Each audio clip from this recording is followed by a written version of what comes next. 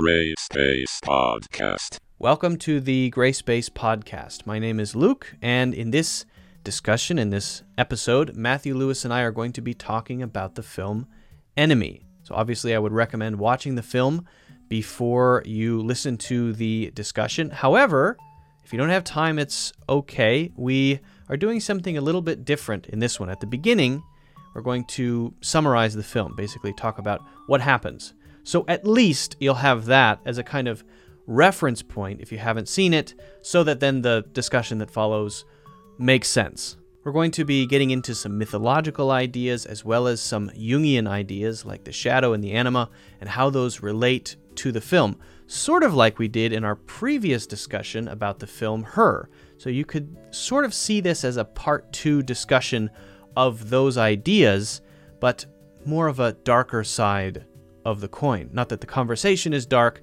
but that it is definitely a darker film. So anyway, I hope that you enjoy it. If you have thoughts you'd like to share, definitely leave a comment. And without further delay, let's get into the discussion.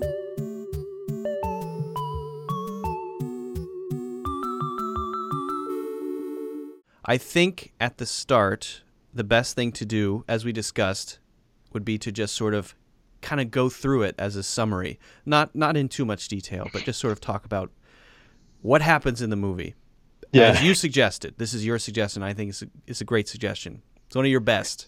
I got one. This is the first and the best. Because for anyone watching this who doesn't have the energy to watch Enemy, shame on you. But I get it. We have limited time. So we'll try to just talk through it very simply so that you have a picture, so that then the conversation that follows isn't nonsense. Because in our previous discussions, for anyone who hadn't seen Her or Joker, which we had talked about before, it might be nonsense. And I think it would be pretty easy to tune out. So we're lowering the threshold here a little bit, and that's, I think, a good thing. Doing it for the people. We'll see how it goes. We can change it later. We can change it later. Yeah. We could start talking about James Joyce only later and alienate everybody. Yeah, and then we could start the podcast by talking about a niche concept of Carl Jung for 20 minutes right at the start. Let's alienate as many people as possible as quickly. Let's do that possible. again. Yeah, let's do that one more time. Okay, well, with that disclaimer, let's just try to. I don't know how we can start, but maybe I can just sort of begin, and then you can tell me what I have wrong or flesh it out a little bit for me. Well, so okay, what if we? So what if I start with the idea of why I thought we should watch it again, and then you give the synopsis? Right, because it is your suggestion. You're the one who said let's watch Enemy. Yeah. Does that make sense? I concede to you.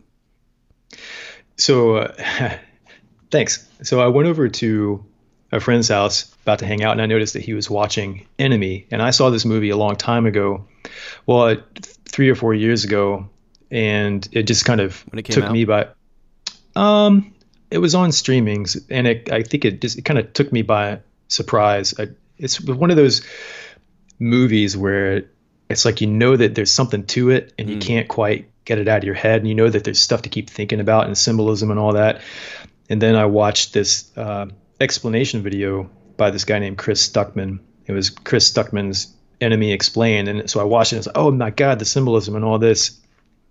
And then I just kept thinking about it, and I never watched it again. And then I went over to my friend's house, and he was actually about 20 minutes into it.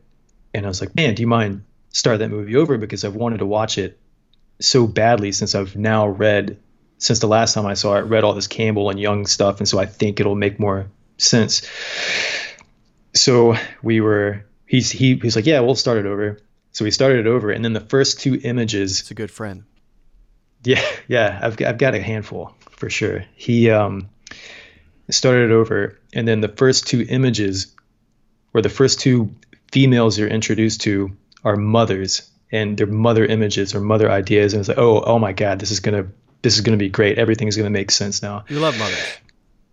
Yeah, and so then after finishing watching it, it just seemed there were so many parallels to the discussion that you and I just had about her, with the anima, the animus, the container, the contained, the idea of the role of the mother and father in developmental psychology, and then symbolism throughout history and all that kind of stuff. Watch and our it seemed, podcast if you haven't seen that, people.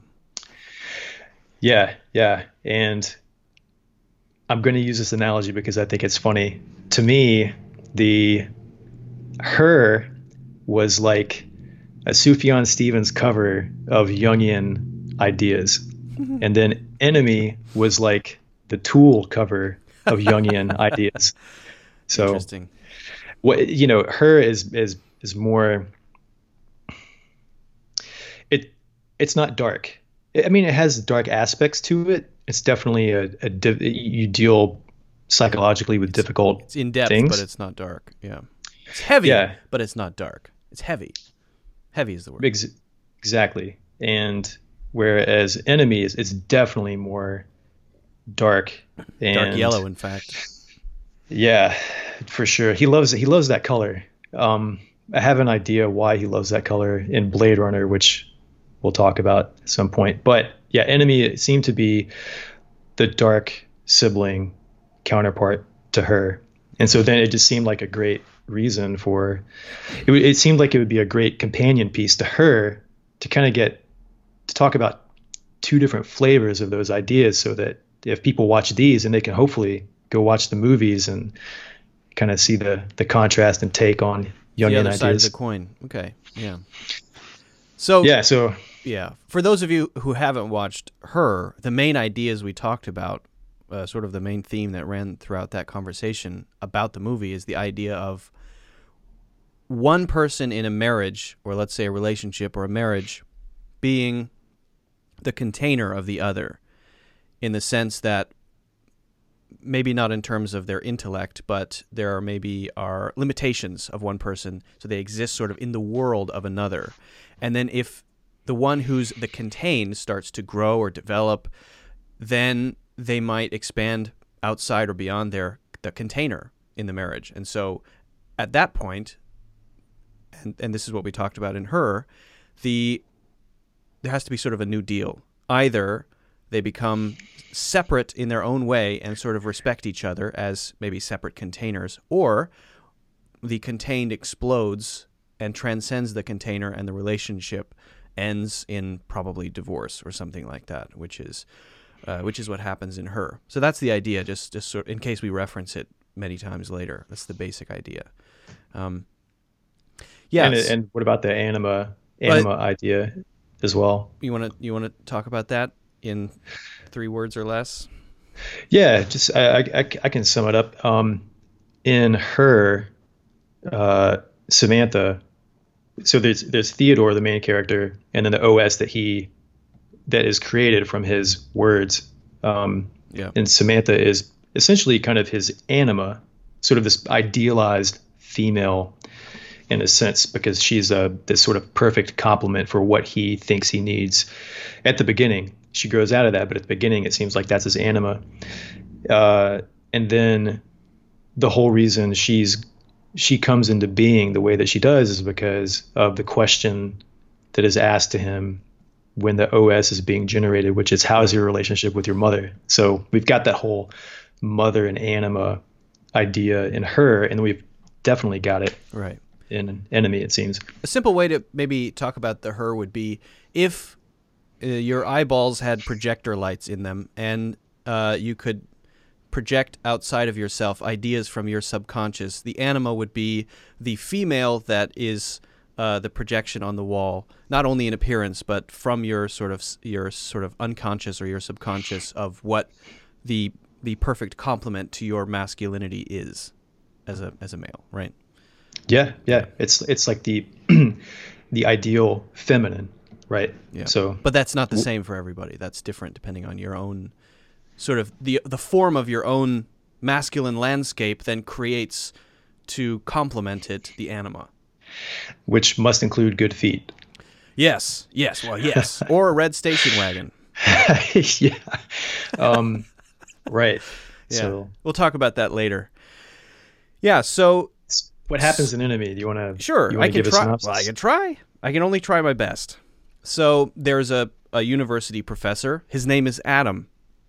He has a wife. His wife's name is Helen. Adam and Helen. And he is at the very beginning, I think importantly, talking about totalitarian regimes and how they're all based on control. They're all based on, they derive their power from controlling the population. And he also mentions a quote of Karl Marx via Hegel, which is something like disasters or historical calamities happen twice. The first time is a tragedy. The second time is a farce. It's actually a quote of Karl Marx talking about, making a commentary of Hegel. And that is definitely important later in the film, for sure, but we can talk about that later. Okay, so then we see him with his mistress, and it seems like their relationship is completely physical. After they're done doing the deed, she leaves every time, and he seems to have a very depressing life. Everything is yellow, everything is dark. He seems like he's completely sort of isolated from reality. When his colleague talks to him, it's almost like he can't even function in the conversation, barely, emotionally. So he seems very subdued, very depressed, and has this single sort of sexual relationship. His job, he doesn't seem that interested in that. Then he encounters a movie and sees in the movie someone who looks exactly like him, sort of a doppelganger of himself. And he becomes completely fascinated with this doppelganger, makes a phone call and talks to the wife of the doppelganger, and then later eventually encounters the doppelganger, and they find out that they are in somehow the same person. We'll talk about that too, but they're presented as two separate people with the exact same scar, the exact same features, everything is exactly the same beard, totally the same. The interesting thing there is when Adam is dealing with the doppelganger, Anthony, who is an actor and has a cool motorcycle helmet, the kind of cool motorcycle jacket. Yeah, the kind of motorcycle jacket a 9-year-old would buy. Adam's hands shake, and he's very tense. He sort of worships, and his eyes light up, but at the same time, he can barely open his mouth to speak, as though you were around a celebrity, and you could barely get your sentences out. Right? What? You got incredibly meta. It's as though Jake Gyllenhaal playing this character is playing a character who's nervous being around a celebrity who is played by Jake Gyllenhaal. Let's get playing into a celebrity. All right. Well, but that's definitely his character. His demeanor around his doppelganger is willing inferiority, accepting immediately that the doppelganger is superior because he's cool. He's an actor. He's got a cool motorcycle. It's just making my hands shake thinking about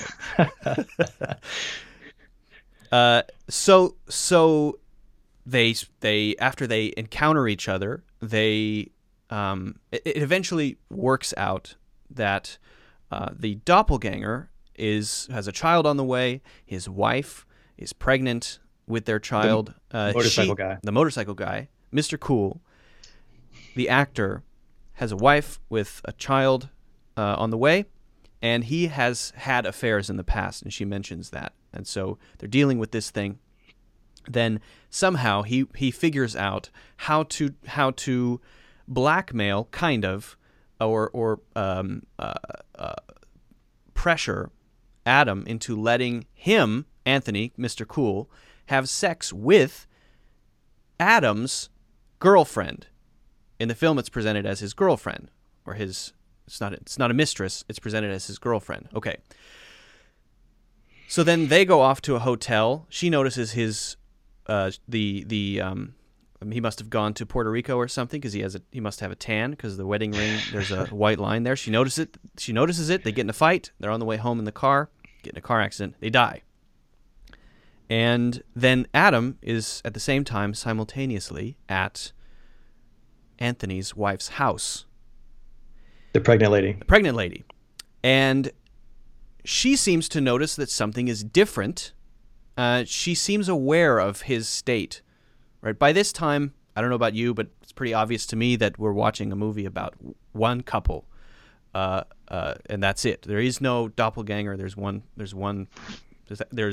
a man who's married to a lady who's pregnant, and that's it. Or maybe the whole movie is in his subconscious. It doesn't really. I don't think it really matters. We can talk about that too. But yeah, it was all in Joaquin Phoenix's head the whole time. Yeah. Yes. Anyway, there's a moment of tenderness where he sits down on the bed with her, and I think the sort of when there's a sex scene in a movie that's not completely passionate and it's got love in it as well. You know, when you see that, you feel kind of warm. You realize that this is an act of this is something to make you happy. This is a good thing. It feels like a good thing, which is very different from Anthony having sex with this girlfriend, right? It's a very different. That's a completely passionate act. This is sort of a loving act. It's a very different form of sex when you see this. She has sex with him. So that's what happens. Now underneath there's this awareness that Anthony has been going to this club where sexy ladies with sexy feet step on spiders, and it's a club where weird things happen. They step on spiders with their stiletto heels. We see that at the very beginning of the movie.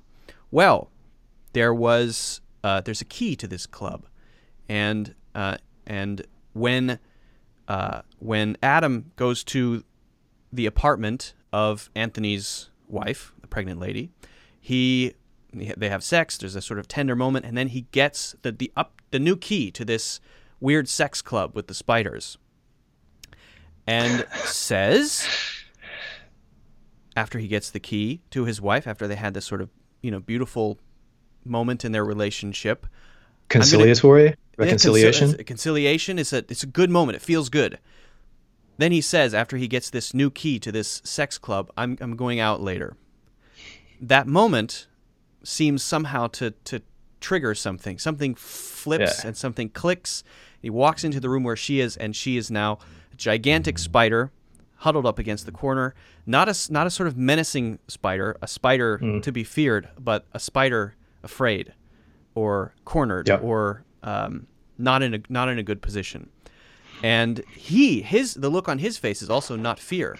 The look on his face is complicated, very complicated, I think.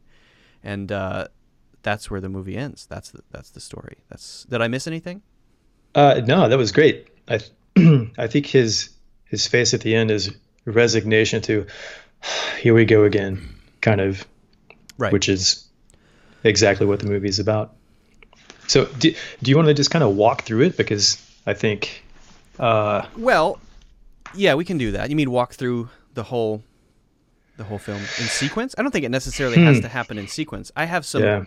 maybe we can just go through some questions. I've got some I've kind of broken it down. Maybe we can talk about the pieces. So hopefully the general idea, the structure of it is clear, and then we can sort of dive into it as needed. But sounds before good. before we do that, did I miss anything? Is there anything that's missing? Because you watched it twice in a 24-hour period. I think so. So this is I think I've seen it 4 times. I've seen it once. I should watch it again. Yeah. Start with the questions. Let's do that. Sounds good. All right. So I want to make sure we're on the same page about it's just no case to be made that this is a story about 2 guys who look the same. That's ridiculous, right? Yeah, I agree. Yeah. There's no case to be made for that. I don't know if some people would say that, but it's not that. And there are very clear cues. He answers the phone right after he leaves frame. She calls her husband, and when she's with Adam at his workplace, he stands up and leaves, right? And she calls her husband, and the phone is answered right after he's out of view, a millisecond after he's out of view. You never see the 2 of them together with anybody else. You only see the 2 of them together. When they meet, bizarrely, they meet in a hotel room, which is a very strange place to meet. Why would they meet in a hotel room? Because nobody sees them. The same one that he takes the paramour, the French Canadian, to like so when the Breezeway Inn. Yeah. So when he takes his girlfriend on a little vacation or a little romantic getaway, he takes her to that same place. motel where they met. Yeah. Interesting. So And yeah, so it's pretty clear that this is, but it's not to say that he's sort of, it's a Fight Club situation where there's this imaginary guy who's punching him in the face. It's not that either. This is probably a story about what goes on deep in the psyche of some men who are in a serious relationship about to have a baby. I think that's what this is. And so it doesn't really matter that the line between real, not real, I think is kind of irrelevant. That sometimes upsets me when a film is presented as, ooh, this is a really interesting story, like Pan's Labyrinth. Oh, actually, none of it was real. It was a fantasy. Or Sucker Punch. They're just dreaming. Why would you tell a story like that? Because you're sort of just saying gotcha at the end. But this isn't like that. This is, from the beginning, trying to tell a story about the psyche of this type of person, and it's not about, it doesn't have to be about, what this is real and this is not real. Yeah. It's not important. Yeah, and it seems like it's the lines between the fantasy and reality in this movie are they're not really clear cut. There's never a move made to let you know that this is reality and this is not reality. And it's great, but it kind of exists in that dream consciousness state where good myth, good stories, effective and moving stories come from. And I don't know about you, but I had no hang-ups about that. I right from the start, the tone, maybe it was the yellowness, just sort of immediately accepted that it's not important. I wasn't trying to figure out, oh, this must be real and this must not be real. I wasn't even trying to figure that stuff out because that would be a waste of time. We probably wasted too much time establishing it in the conversation. Jeez, I feel guilty. Well, what if we start with maybe, unless you were going to bring up a question specifically. I was going to ask you. I was going to start with the it. anima. We're going to start with that. Yeah. Why don't we get into that, because we've talked about what that means. So. Yeah, and we could break down sort of those big Jungian archetypes. So anima, shadow, and then the mother stuff. We've talked about what that means. So let's now sort of relate it to the film. Yeah. So if we're going to start with anima, shadow, container, contained. I want to start with the collective unconscious to kind of establish that we're talking about Jungian ideas, because it's also the first scene in the movie. So in that first scene in the movie, we've got Jake Gyllenhaal's character, which if you watch it, that character has the wedding ring on. So I don't know if that's before the separation with the estrangement from the wife, or if it's, so is it Adam or is it Anthony when he's left-handed, when he's down there in the basement? Yeah. So anyway, first scene, would it be like they're kind of separated? They're living apart. Are they? Well, Adam's living in that apartment, and the mother calls at the beginning and says, "Thanks for showing me a new place." Oh yeah. Anyway, yeah, let's not get hung up on that stuff. We just said we're not going to do that. So it starts off. There's a phone call from the mother, and there's a pan over of the city, and then we see a really quick image of Adam Anthony's wife naked on the bed, and she's pregnant. So we've got two mother images to begin with, and then immediately we go to this scene of what I think is the collective unconscious, where Adam Anthony, Jake Gyllenhaal, is walking in this subterranean corridor, and he has his key in his hand, and he goes in and he unlocks this door. And when he goes in, that's when we get to the weird fetish sex club. And what happens in there is there's this woman on a chair, and she's masturbating, and there's all of these sort of older men sitting around watching it. They're not participating at all. They're just watching this thing happen. And then Adam comes in. With great fascination. Yeah, and they're very sort of somber. They don't really show excitement or disdain, pleasure, pain. They just, right? Somber doesn't. No, I would say I would say they're completely absorbed in it, but not in a way, not in a sort of frivolous, it's not a ping pong show in Thailand. It's not like that. It's somehow it's a much deeper act that they're watching, and they're completely in it, but maybe it's not registering on their faces because it's happening far below the surface of facial expression.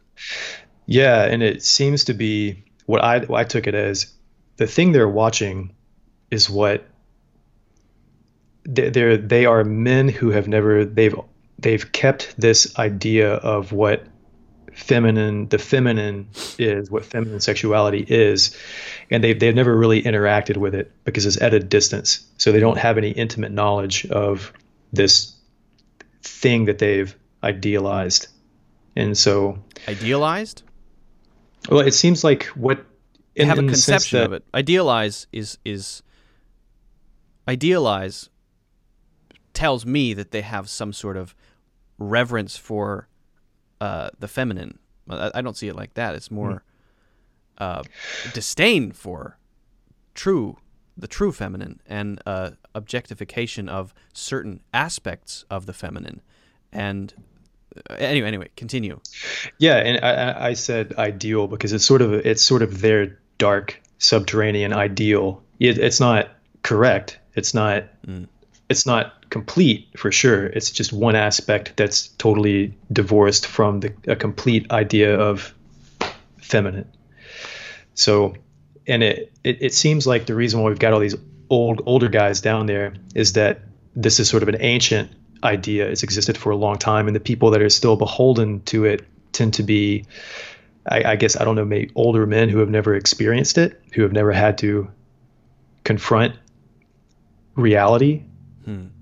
And so, and it seems like, well, then why is our hero there? Well, maybe the track of his life is grooming him to become one of the other men in that circle. He's an initiate of sorts. Yeah, and so we see him go and he join these guys watching this charade, and this sort of, not charade, but this thing happened in front of them, and then sort of a ritual happens where two women walk out. One of them disrobes, the other one puts a silver tray on the ground, removes the cover, and the spider crawls out. And then the foot fetish comes in, where we've got the naked woman, she puts her shoe on top of the spider like she's going to crush it. And it's not a shoe, it's a stiletto. Yeah, it's a big ass stiletto. And so, it's not a shoe. Yeah, she's got it in her hand and she's just going to whack it. Yeah, that is the wrong image. And the shot we see is very methodical, very, very, as you said, sort of ritualistic. Yeah, and the shot we see of her, we never see their faces. The females in this scene are never given sort of an identity, a face, eyeballs to connect with. They're always in shadow or obscured. And the shot we see of the woman with the stiletto is from the ground, and we see it up as though she's a giant woman, and she's going to crush this spider. And I think that female is the anima. Is this, all these guys are projecting their sort of ideal, how they idealize or conceptualize the female. And so all of the females on stage are the anima, and they're crushing spiders. And the spider image comes in later as representative of the mother, the homemaker. And the real person. Right. The real wife, the real mom, the real woman. So it seems like in this sort of collective unconscious world, the anima crushes reality, crushes what is envisioned as a spider. Does that make sense? Yeah, it does. It makes total sense. Agree? Oh yeah, I pretty much agree 100%. There's one point I disagree with, but basically it's the simplest way that you could sort of create an image that's then going to play out in the film, right? It's sort of saying, this is the image to keep in mind, all right, and then now let's watch it play out as a story, and that's exactly how it goes. You have this limited, not infantile, but limited, immature concept, an undeveloped concept of what. So the anima here is not is not womanhood. It's this picture that's sort of developed, however it's developed, in a way that's has large sections carved out of it, large sections of what a woman really is carved out of it, right? There's as I mentioned, the scene toward the end, that part of sexuality is not there. It's a more objectification sort of sexuality. These women are naked, and that's about it. They don't have faces. Doesn't matter what their faces are. They've got a body. They're naked. That's part of what it is. And maybe there's a bit of a dominatrix thing there as well. I'm not quite sure, but anyway, it's very limited. And then very clearly that thing then has to destroy the thing that they don't quite recognize is the thing they hate. Maybe they haven't thought through about what characteristics they hate, but it is their wives. It's the thing that their wives maybe represent. This 50-year-old banker who feels constrained by all the responsibilities of life, by never achieving his dreams and having to be forced to get a job in the bank when he was 23 because he got his girlfriend pregnant, and her father made him get married to her, and now he has 3 kids, and she nags him all the time. And that sort of story that always plays out in marriage in this sort of modern landscape is now sort of crunched down into a single image, which is the spider. So it's my favorite thing about women, the anima, smashing all of these things that I can't quite pinpoint. I don't know what they are, but I know that spider represents it, whatever it is. Okay, there's a point there that you mentioned that I maybe we can clarify, though. So throughout history, the concept of responsibility has always been attractive, right? I mean, if you're a powerful man, I want to have sons. I want them to carry my family name. I want to have children, right? Not that men and women have always been on equal footing, but the concept of starting a family is something that you rush into, something that is an obvious next step. When there's a clear myth within your culture that sort of guides the way, this is what you do next. Now it's time to have a family. Yes, I will take on that mantle. I will provide for my family. I will be a hunter, and I will feel pride in that.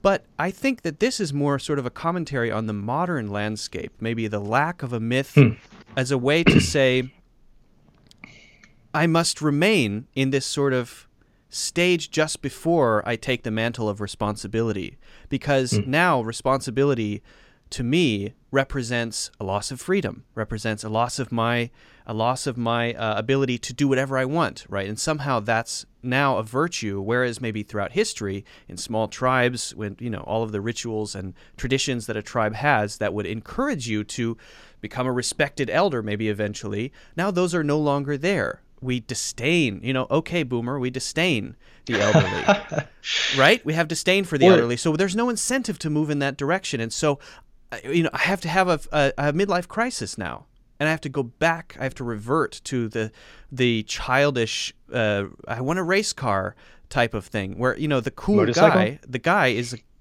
got a motorcycle, he's an actor, a cool motorcycle helmet and a motorcycle jacket, and he has a foot fetish. This is a picture of someone who's afraid to perforate the sort of the boundary between immature and adult, right? And so that's what I see as the source of the projection, as it were, the thing sort of in the subconscious that creates this anima is this 9-year-old who is unable to accept the mantle of responsibility, but maybe it's because there's something wrong with responsibility in sort of the modern world. Maybe it's not completely his fault. Maybe it's something wrong with the whole culture, right? Does that make sense? Sure, yeah, and maybe there's something to the idea of, there's a lot of shots of Toronto, just the the camera panning over these sort of gloomy images of Toronto, and that's the symbol of just civilization versus looking at the woods, which is chaos and mystery. Right. So yeah, I hadn't thought about it.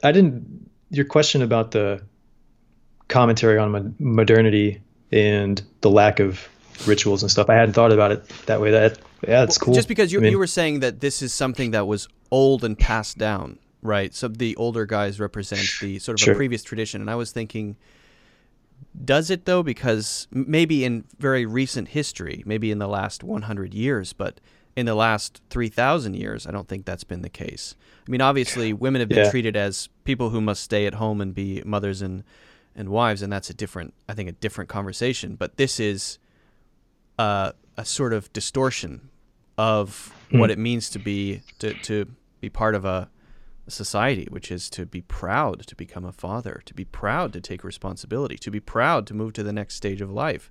I think that's been normal. Yeah. Now it's not. Now none of us want that. Well, yeah, I think maybe maybe what I was thinking is it's what they're showing in that basement is an archaic fault, an archaic sort of in the past, in the past, like that idea, that conception has always existed as far as the anima goes. If you've got this mistaken idea or a mistaken ideal of what you think the feminine or female is all about, and then, like you said, in cultures in the past, there's been a way to sort of circumvent falling into that ditch or that trap of misconceiving what reality is. But that is something that human beings have always had to deal with.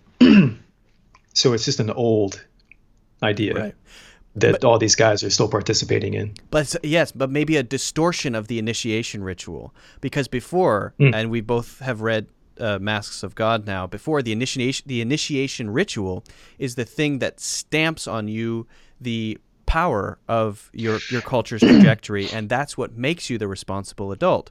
The Australian tribes, where you go through that horrifying period of time where you survive on the blood of other men in the tribe, that initiates you to the positive aspects of masculinity, and that is responsibility or whatever it might be. The things that are sanctioned in the tribe. Whereas this is depicting an initiation of the midlife crisis. Like, join us in this midlife crisis. We stay this way forever. You know what I mean? Welcome to the secret cult of men, like the old secret 9-year-olds society club. Yeah, welcome. Yeah. We all have cool motorcycles.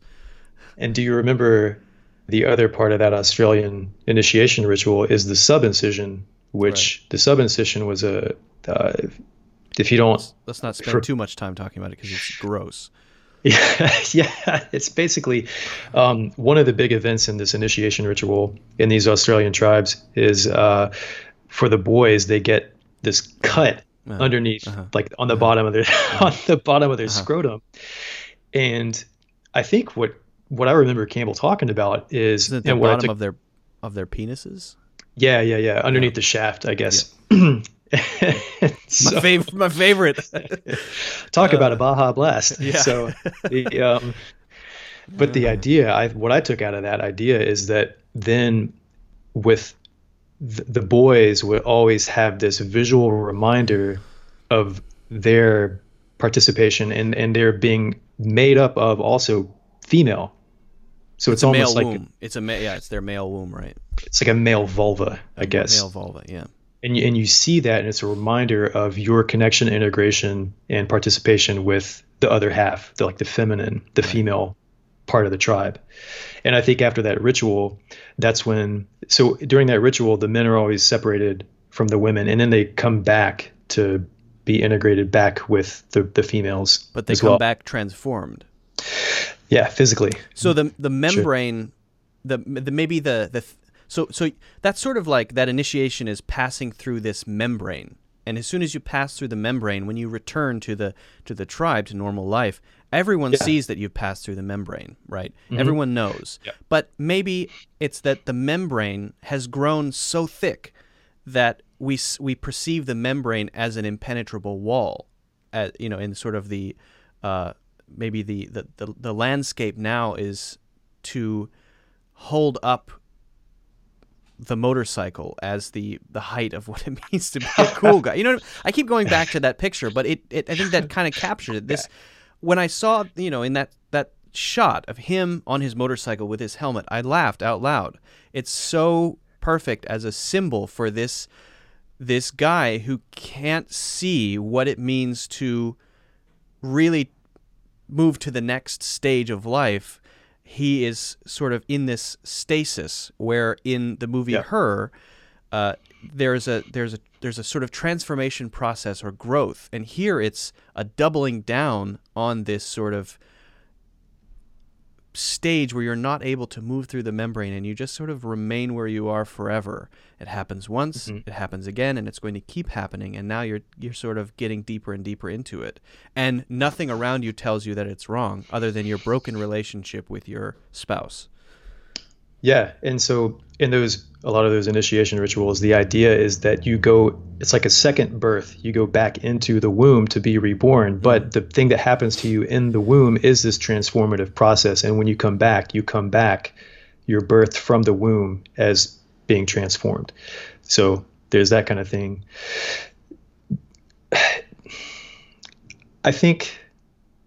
I'm not sure that what he experienced, I mean, you could call it a womb in the sense that underground scene it's secluded from reality, the outside world and influence. I think what seems to be going on there is rather than growing, it's sort of that stasis, that sort of psychological masturbation of self-pleasure and all that. So it's a solidification of that state, whatever it is sort of allowing it to sort of calcify.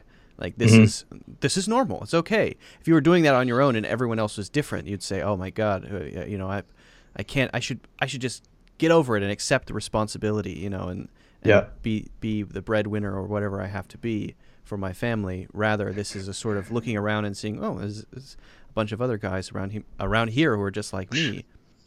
Cool." Yeah, and then the creepy dude in the elevator. Yeah, and then the guy in the elevator. I want to come back to that. But, I gotta go back. Yeah. Do you think he has any particular meaning when you were watching it again? Did you notice anything, or is he just a reminder that this place exists?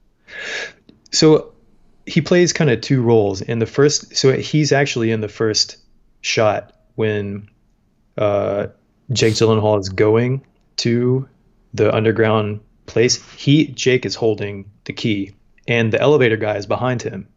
So he's going and unlocking the door for himself and the elevator guy. It's the same actor. And then we get later in the movie to the elevator scene where then the elevator guy has the key for Jake Gyllenhaal, but not going into the underground scene, but he's going into the apartment. So very interesting. Yeah.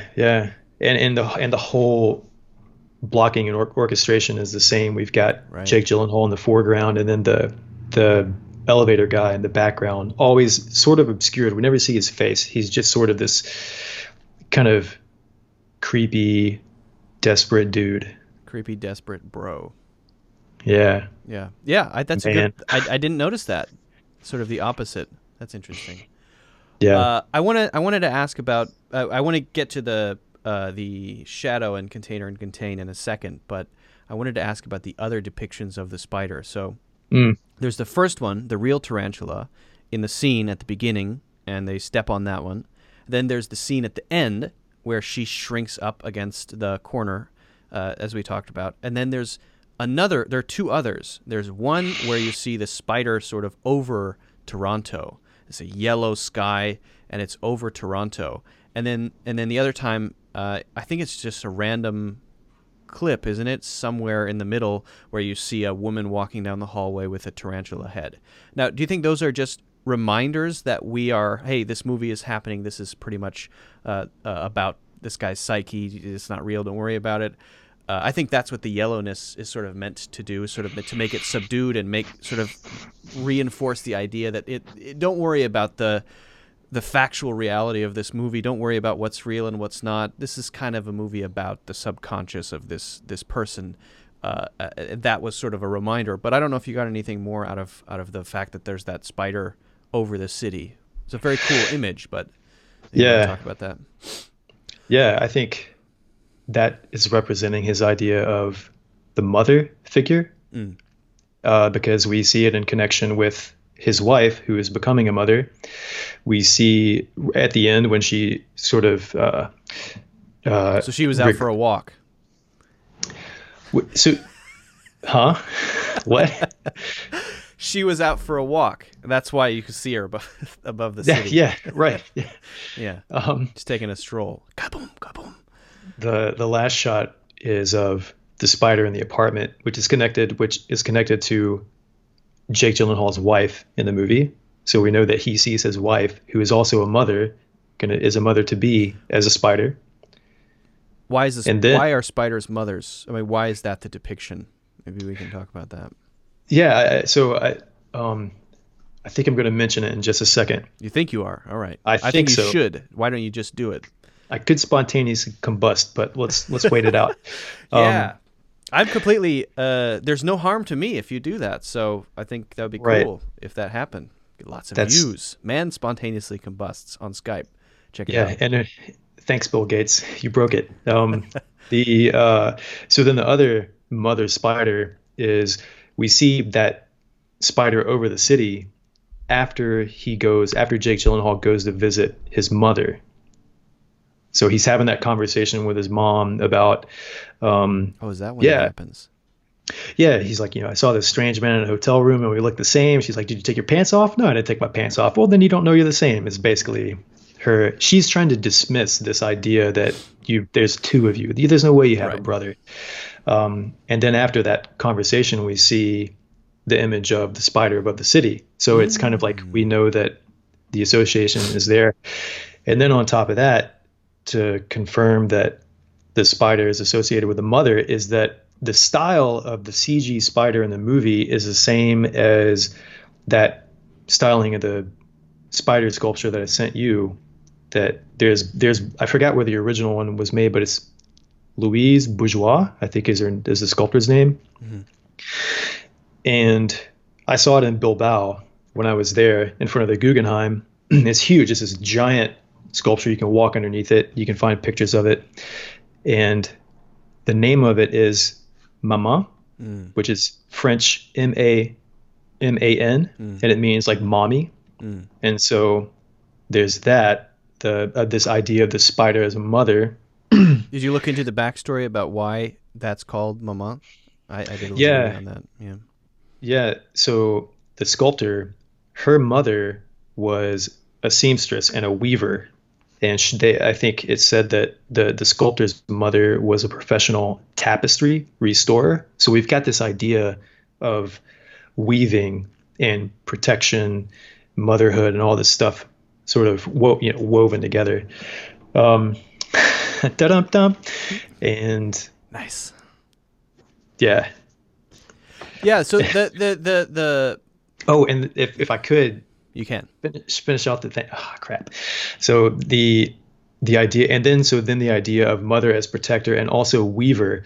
There's this idea of women and mothers weaving life together, which weaving the threads of man together, and then also cutting the cord, unweaving things, which is in that painting Atropos that I sent you. It's a painting, one of the black paintings by Francisco Goya, and you've got the three fates, these three figures that are all female figures that are all weavers, and the idea is that they weave man's fate together.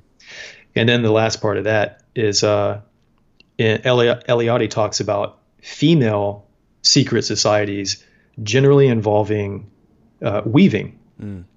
So there's that, and you think of the female secret society and weaving versus in this movie as a counterpart to the secret society of the men in this movie, where they go underground and have their animal rituals and stuff. So anyway, that's a spider idea that I went to a coffee shop the other day, and there was a long table, and I was behind the long table, and I was I ordered a smoothie, and there was a group of women there, and they were all crocheting, and I had the same image, like, okay, this is a group of ladies, and they're crocheting, and they are sort of the opposite end of the spectrum from the guys underground. They're both doing their own thing, right? Yeah. The other thing that I was doing a little, I was familiar with the story of Arachne before, because there's a TED talk about it, which is pretty good. But it's just the story of this amazing weaver woman who was she was very boastful of her talents. She was famous for her weaving capabilities, and then because she was boastful, she got the attention of Athena, and Athena challenged her to a weave off, basically. And it's a weave off. It's a weave off. And Athena, summoned some grass that she used to weave this crazy tapestry of the gods, looking like really cool. And this other lady, Arachne, they had their motorcycle jackets. All of the Greek gods, they had motorcycle helmets. They were drinking their Baja Blast Mountain Dew, chalupas, all of the above. Chasing cool, down and harassing all the red word, station wagons. In a word, cool. Yeah, station wagons. You had Poseidon there riding the waves in a station wagon boat, convertible. Very cool. Anyway, so she then did her tapestry. Arachne did her tapestry, and it was much better, but depicted the gods in a negative light, showed them as drinkers, showed them as cruel, showed them as basically the other side of power, which their negative idiosyncrasies. Sound like my kind of gods. So Athena was like, well, you win, but kabuzz, and she turned her into a spider, and she became the first spider. So now she is sort of she weaves as a creative act, but because she's a woman, she sort of represents the feminine. But also I was reading that the Hopi have a spider as the creator of the universe, as sort of the mother of the universe. And the picture that you sent of that sculpture, it looks like she has a clutch of eggs under her as well. Is that accurate? Is that a clutch? I think she's pregnant. Yeah. Well, and also if the name of the statue is French for mommy, then those aren't cheese balls. Those are some unbelievable stories he told. Yeah. You want to get back to the container contained. So do you think that those concepts apply to this? We were talking about, if you haven't seen Her, or a discussion about Her, the other podcast, check that out. But we talked about how there's a relationship between a man and his wife. She is kind of still developing, and then she eventually sort of transcends her husband's concept of her, or what it means to be married to her, and they have to get a divorce because he's unable to sort of accept that the contained has expanded beyond the container. Right? He was the container.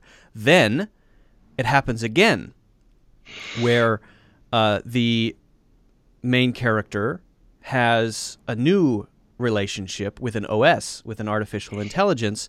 She starts in a sort of not childlike state, but less developed state, and then she quickly transcends him.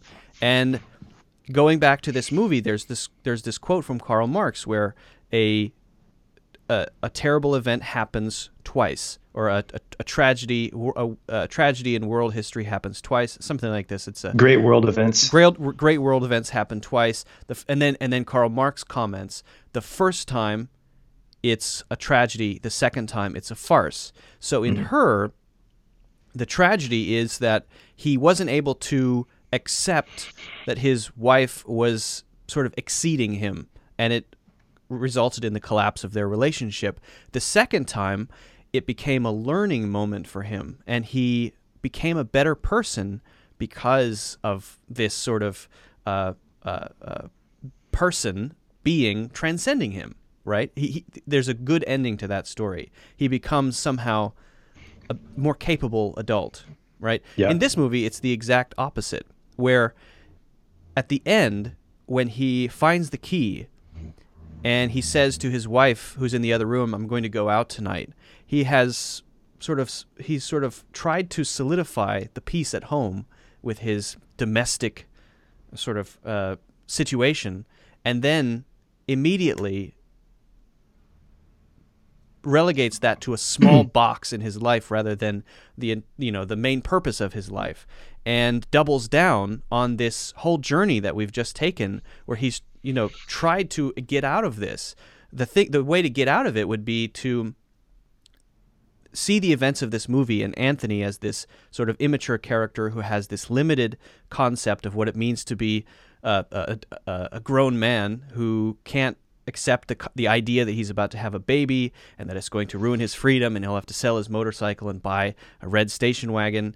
And the learning moment would there be that actually there's something more beautiful about being a man who's involved in your family and who has the genuine love of your wife who has a sexual side, and that sexual side can be exciting, just as exciting as whatever you think this sexuality is, the sort of the stiletto lady sexuality is, that this is maybe even far beyond that this person who you're in a relationship with has maybe depths that you haven't even begun to explore. You've just started to open your mind to this, that there is this image of femininity that's far beyond what you've ever known before, and you're about to step into this new world. Instead of stepping through that, he steps back and says, no, I'm going to do it again. So the second time then, refusing to learn becomes the farce. That makes sense.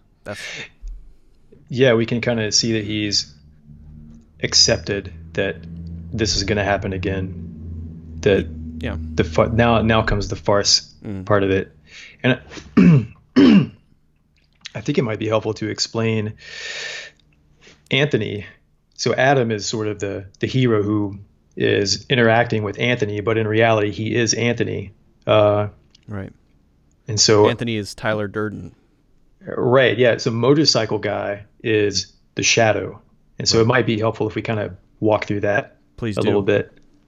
So, and I noticed a couple of things on the last watch through that are pretty interesting. So, again, the shadow is, watch her if you haven't been exposed to the idea of the shadow. Film, not just the nearest female. Yeah, it's not helpful. Yeah. Don't do it. Trust me. Yeah. So watch her. That's and then especially watch the discussion that we had about it, because we break it down. I think we go through it pretty well, but to simplify very well, if I do say so. I think just to simplify it here, the shadow is whatever part of ourselves that we've sort of had to repress growing up and sort of deny ourselves. And so it remains a sort of pushed away part of our psychology that is always still trying to get out, is still trying to find expression, but because of our own responsibilities or the traditions we're brought up in, we're saying, no, you can't do that. I can't be cool motorcycle guy because I got to be responsible, or I can't be a pianist. I just want to sing, Dad, or anything like, Monty Python-esque, because you've got to become the king, something like that. But the shadow is always trying to erupt into consciousness and find expression. And the healthy way to allow that to happen is to integrate the shadow, is to not repress it and deny it, but to look it in the face, have compassion for it, and then to integrate it. Not to annihilate it in a car crash. Yeah, and I think that's why he's going to go through the same cycle again, because he doesn't. Rather than integration. Yeah. Exactly. Yeah, and so in the movie here, we've got cool motorcycle guy as the shadow, because he's and we have some clues as to why, or to confirm that he's a shadow. So one of them is when he's having the conversation. To be clear, you're talking, just so people are aware of this, it's the concept of the Jungian shadow, not a real shadow. It's the idea of a part of your psyche that's called the shadow. Look it up. Yeah, look it up. Do some work. Yeah. Don't make us do everything. This is not a show for 9-year-olds with motorcycles. Right. The initiation episode was in the last one, so you should know it by now. Yeah. No, that was the Joker one. That was the right, or the True Detective one. So what was it? Yeah. So anyway, one of the ways we know that Anthony, motorcycle guy, is the shadow is because when Adam, the history teacher guy, goes to visit his mother, like right towards the end, his mother says, like, look, basically you should grow up and stop messing around with all this stuff. You're having enough. Actor. Yeah. Don't. And I think you should drop that dream of becoming a third-rate actor. And Adam kind of like, what? And so that's our clue that Anthony is actually Adam. And then another one It's a little is too obvious. And by the way, you love blueberries. The blueberry thing was a little too in your face. Like, yeah, all right, I got it with the actor thing. The blueberry thing is a little too much. yeah, she's like, and those blueberries, eat those. And so, which does kind of set her up as kind of a dictator, don't you think? Yeah, maybe. So, and then there's another part in the movie where Adam, towards the end, when Adam has entered the apartment of Anthony, has put on the clothing and everything, he sits down and he's reading this magazine. It's called Cycle magazine. All right, and then he gets up and he walks over to the bookcase. Is it Unicycle magazine or? Yeah, there was a clown with juggling, Mountain Dew cans, and when he gets up to go look at the bookshelf, there's all these books about history and dynasties, and sort of that. Yeah, it's like Canadian history. There's one called The Art of Peace. Canadian history. Yeah. Ridiculous. Well, specifically, Canadian soldiers in World War II. So then we come back to that fascism and dictatorship idea. And one of the books is called Christ to Coke. And I looked it up, and it's about imagery and symbolism and sort of that kind of stuff. So it's like the director's putting, the director is all trying to speak to you directly. Yeah. Watch this. I got to make sure I get that in there. Got to clue him in. Yeah. And so anyway, then we get the idea that, okay, so this is the home of maybe a history teacher, but he's got kind of this side project of, man, I wish I had a fast motorcycle. I wish I had this. So we know that Adam is in fact Anthony. Anthony's just sort of the shadow part that the wife maybe has been living with for so long. And that's an understandable part of the. I mean, think about someone like Alexander the Great, who was kicking ass at age 21. I mean, the incredible things that certain figures in history did, I think, really represents the. I don't know if it's specifically a masculine thing, but I mean, traditionally, it's sort of the have children who carry your name. That is a way to live forever and show feel like you've accomplished something. There is something about achievement, accomplishment, a competitive nature, gaining territory, being Alexander the Great and conquering the world by age 26. There's something about that I think has sort of been grandfathered in our era, which is you are supposed to stick with the status quo. You're supposed to go to college, and then you get a job, and then you try to get promotions, and then you try to get more promotions. But everybody knows that for a lot of people, that existence doesn't have a lot of meaning. And it leads to mid-level managers who spend most of their time in the office watching YouTube videos or whatever. They don't have this sort of burning Alexander the Great-ian drive to conquer, right? But it's still there, but it has to be sort of then it has to pop out elsewhere. It has to maybe take the form of this dream that I once had to be an actor, or this whatever it is, any sort of side project of I want to be recognized, I want to be special, I want to achieve something. That whatever that drive is, I think that's there, and I think it's a totally natural thing. It's something that we probably all have in part, and maybe the landscape around us, the social landscape around us, kind of discourages it, and so it's more likely to create these sort of not childish but unexplored paths. We don't explore them. We don't take those roads because they're unsanctioned and we have responsibilities. So it's not to say that there should be sort of blame placed on this character as this sort of man-child, but at the same time, he doesn't really have the ability to see what his next mature step should be, because for whatever reason his vision is clouded. He can't see through it, right? Did you notice there's a couple of times when we see it, but when he's walking home from work, there's this the street art these spray painted stencils of this businessman in revolt. Like he's got his fist up in the air as though it's a bunch of business, suits, a bunch of suits like in revolt. It's kind of going along with the theme of dictatorship and revolt, and visually portraying what's going on in his mind. Like something is in revolt. The shadow is in revolt against him, or like you were saying, the things we have to push away want to get out. They want to revolt against the things that have pushed them away. Right. And going along with that, just the shadow thing, the foot fetish. I want to mention that as part of it. So, yeah. I was doing a little reading about it, and I don't know this for a fact, but it seems like a lot of fetishes pop out of early childhood. The thing that is associated with something that happens in early childhood, nothing sexual necessarily, but when the sex drive develops, it has this sort of thing from early childhood kind of tacked onto it, right? And so that, in a lot of people, plays out as a foot fetish.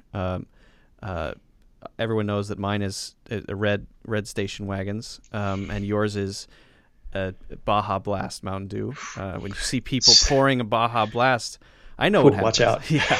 Yeah. But hit a lot the of deck. people. Yeah.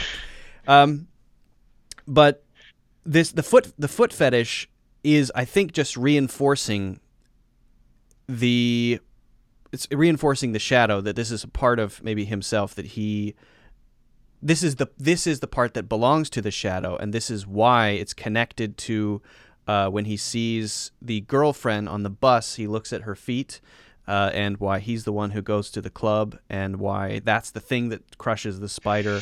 That is associated with Anthony, the cool guy with the motorcycle, the 9-year-old, the undeveloped, the person who developed this sort of quirk. Not to say there's anything wrong with a foot fetish, it's fine, but to develop this quirk from infancy. And he is a person, in a sense, still with infantile traits, if that makes sense. Can I expand on that a little bit? Yeah, you can. Sure, I guess. If you want to. I got time. So there are a lot of background imageries that are going on to play to that point. And first off, sort of the idea of imposing or big women, which is associated with the foot fetish. There's a documentary about the artist Robert Crumb. Have you seen it? What's it called? It's called Crumb. Nope. You should. It's fantastic. It's so good. It's almost like a character study on specifically the shadow that we're talking about right now. All the foot fetish and the sort of larger than life women and the larger than life idea of the feminine that we're talking about. Like Crumb is a real artist who is that's been his entire life. And there's a documentary by Terry Zwigoff, and it's fantastic. But the idea of large and imposing women. So we already know that the first shot of the anima as the larger than life female crushing the real Spider Woman that we talked about earlier. So there's that. We've got the visualization of the mother as the spider imposing above the city. There's a scene where Adam goes to the video store to pick up a movie. And if you look at when he's at the counter talking to the guy, it's like he's talking with the guy, and behind him on the wall, there's a poster, Attack of the 50-Foot Woman. Oh, that's interesting. So there's, and very interesting. And then when cool guy motorcycle guy follows the girlfriend to work, there's these posters inside of the bank, and they're all these women, giant women with their feet on all the buildings. It's sort of like taking control of the city and that kind of thing. There's a poster. Very interesting. I didn't notice that. Yeah, and there's a poster inside of Anthony, motorcycle guy's apartment, and we see it when he's sleeping with his pregnant wife, and it's for this 1957 film noir called Man Afraid. So the idea of this man being afraid of women, that it's sort of it inhabits the most intimate part of his being, the part he shares with with his wife. And I think the story of that movie isn't really male female related, but it's just there's this word. The words are right there behind him. Right. Man afraid. And then in that That's same good shot, filmmaking. yeah, It is. the same in that shot where motorcycle guy follows the girlfriend to work.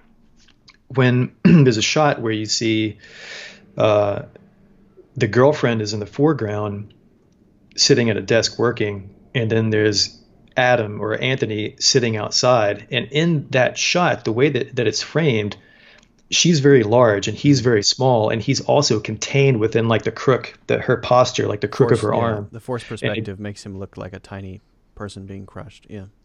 Again, big woman, Genius. small. I didn't notice that. That's great.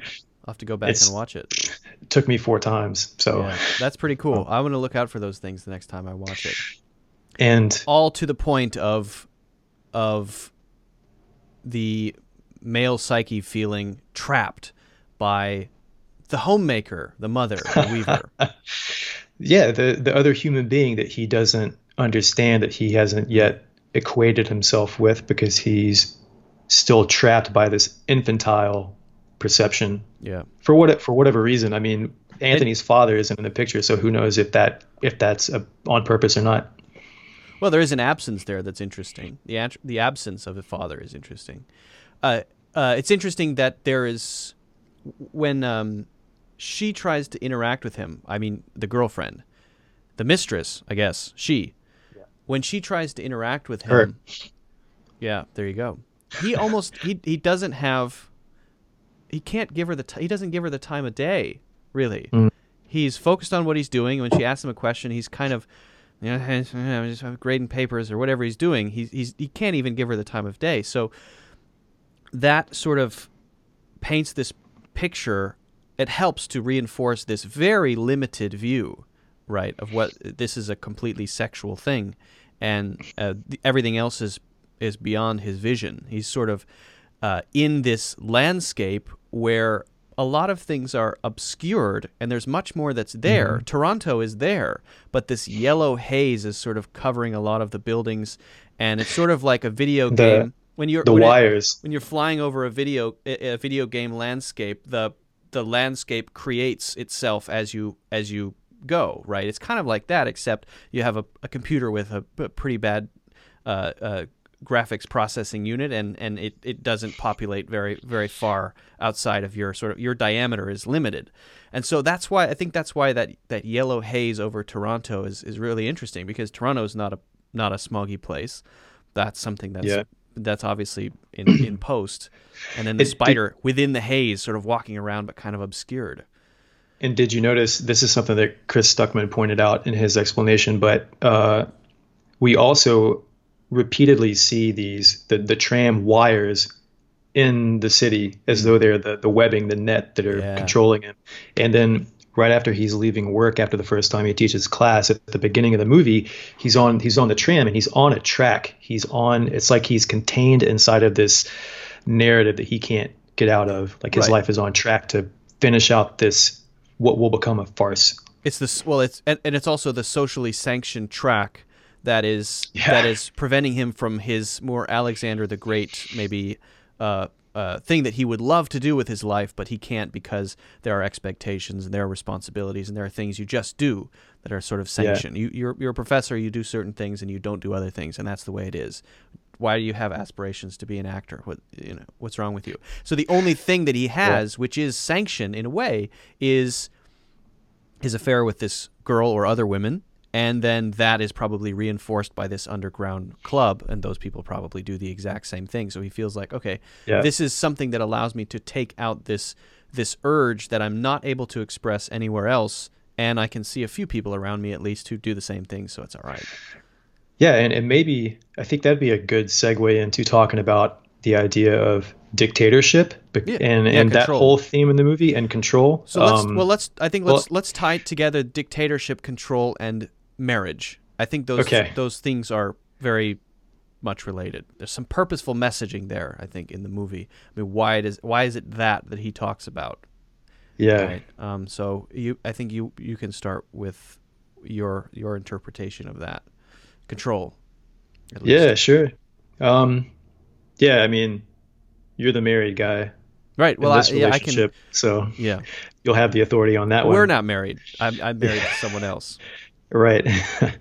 um, so the dictatorship thing, it just seems like to me, it seems like his conception of marriage is a dictatorship. His conception of what a mother is controlling, because Mm. his mom, I think she's kind of controlling the way that she talks to him and sort of demands things of him. It doesn't seem, she kind of cuts him off in his sentences and says, eat, you're having enough trouble sticking with one woman, eat those blueberries, drop your third-rate actor dream. So she seemed, whereas his wife, she doesn't really elicit any dictatorial characteristics. She just seems like You a seem very sane human nurturing. being. Hmm. Yeah. Yeah. Especially at the end when she, says like, come back, like I want you to stay. And then But it the doesn't matter aunt, though.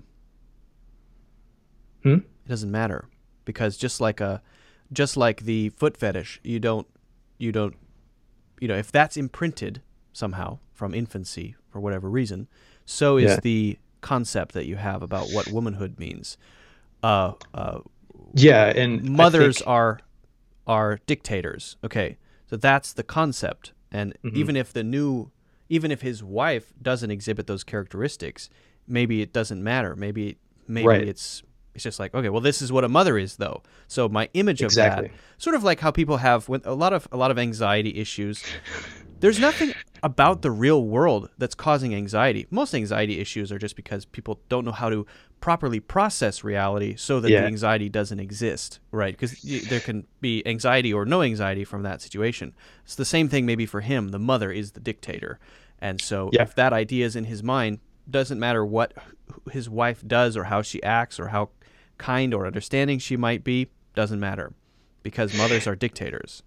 And that's exactly I totally agree 100%. That's the point, I think, is that he is projecting his feelings about his biological mother onto his wife, who is now about to become a mother.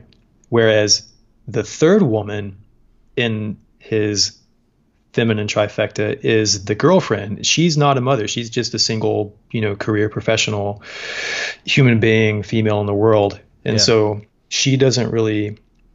His wife is a 10 or 9, and his girlfriend is like a 7. I think they're both pretty hot. They're both pretty beautiful. All right. So, Who am I? um, Who am I to say? yeah. His mom is an 11, though. Let me tell Oh, you. God. I saw her drinking Baja Blast at a cafe one day. Ooh, mom. Forget Oh, about it. man. Yeah. Ooh, mama. So Mama. anyway, she but that's exactly the point, is that he's projecting the feelings the things that he hasn't been able to integrate or undo that he feels towards his mom. He's now projecting towards his wife, who's going to become a mother, and versus his girlfriend, which is merely a sexual object. It seems that seems to be their dynamic. I was trying to see if the idea of the anima having a dictatorship over him is another dictatorship. So we've got he views the mother as a dictator, but then in some ways is his anima kind of a dictator in the sense that the anima won't let him grow up to become like an adult, the responsible. Maybe the combined anima and shadow, right? It's the anima plus the fact that when he's around his shadow, when he's around Anthony, his hands are shaking. He can't find his words because he's acknowledging willingly the superiority of the other of the shadow. It like puts him down on his knees. He doesn't know what to do around It's a dictatorship of the shadow. Yeah. And maybe a combined shadow anima sort of thing. Combination of the girlfriend and Anthony together sort of cripple him and he has a side of himself that may be ready for the next stage of life, but these two things, they don't allow it. It's already been imprinted. He's already been sort of, his mold has already been punched out, and he doesn't have the capacity for growth, maybe. Yeah, and it seems, and that would go back to that idea of that kind of protest art on the graffiti on the wall with the businessman with his fist raised in the air like he's trying to protest his condition. Or at least there's an idea of there's the cauldron is bubbling and the lid's on too tight. It's got to explode. These things have got to get out. Something has to change. The things that have been repressed are going to destroy the person they're inside of unless they're exposed and integrated. And maybe there's a container-contained thing there as well, but maybe in a sort of perverse way. So rather than his wife, who seems like a very compassionate, kind person with a lot of, depth, who she's not depicted in any way negatively at all in the film, would be someone he could grow with as a person, rather than her being the container and him the contained in any sort of up to down way or a hierarchical way. He is projecting on himself the status of contained. Like, she's containing me. She's not. But he says to himself, I'm being contained. I can't handle the totalitarianism of my marriage, if that makes sense. I can't handle the pregnant women. Right, exactly. But it's something that is projected outward onto the world, as though you were in you were doing VR in a giant open warehouse, but because you're in VR, the walls are sort of in your eyepiece, and you look around and you see all the walls, so you just accept them as there, when in fact there's nothing there. And I think that's the case with a lot of anxiety issues. People have anxiety because they project walls in places where no walls exist. And I think in a lot of marriage issues, people are projecting walls internally that don't exist. Right? Yeah. I'm being contained by this woman who is going to force me to do A, B, and C, including responsibilities of fatherhood. And there's no mention from his wife of, you can't stop pursuing acting, right? There's no mention of that. But he's projecting probably something like that onto her because his mother says things like that, right? So, and from personal experience, I think it does make a lot of sense. I can imagine being very frustrated as a married person in that sort of relationship.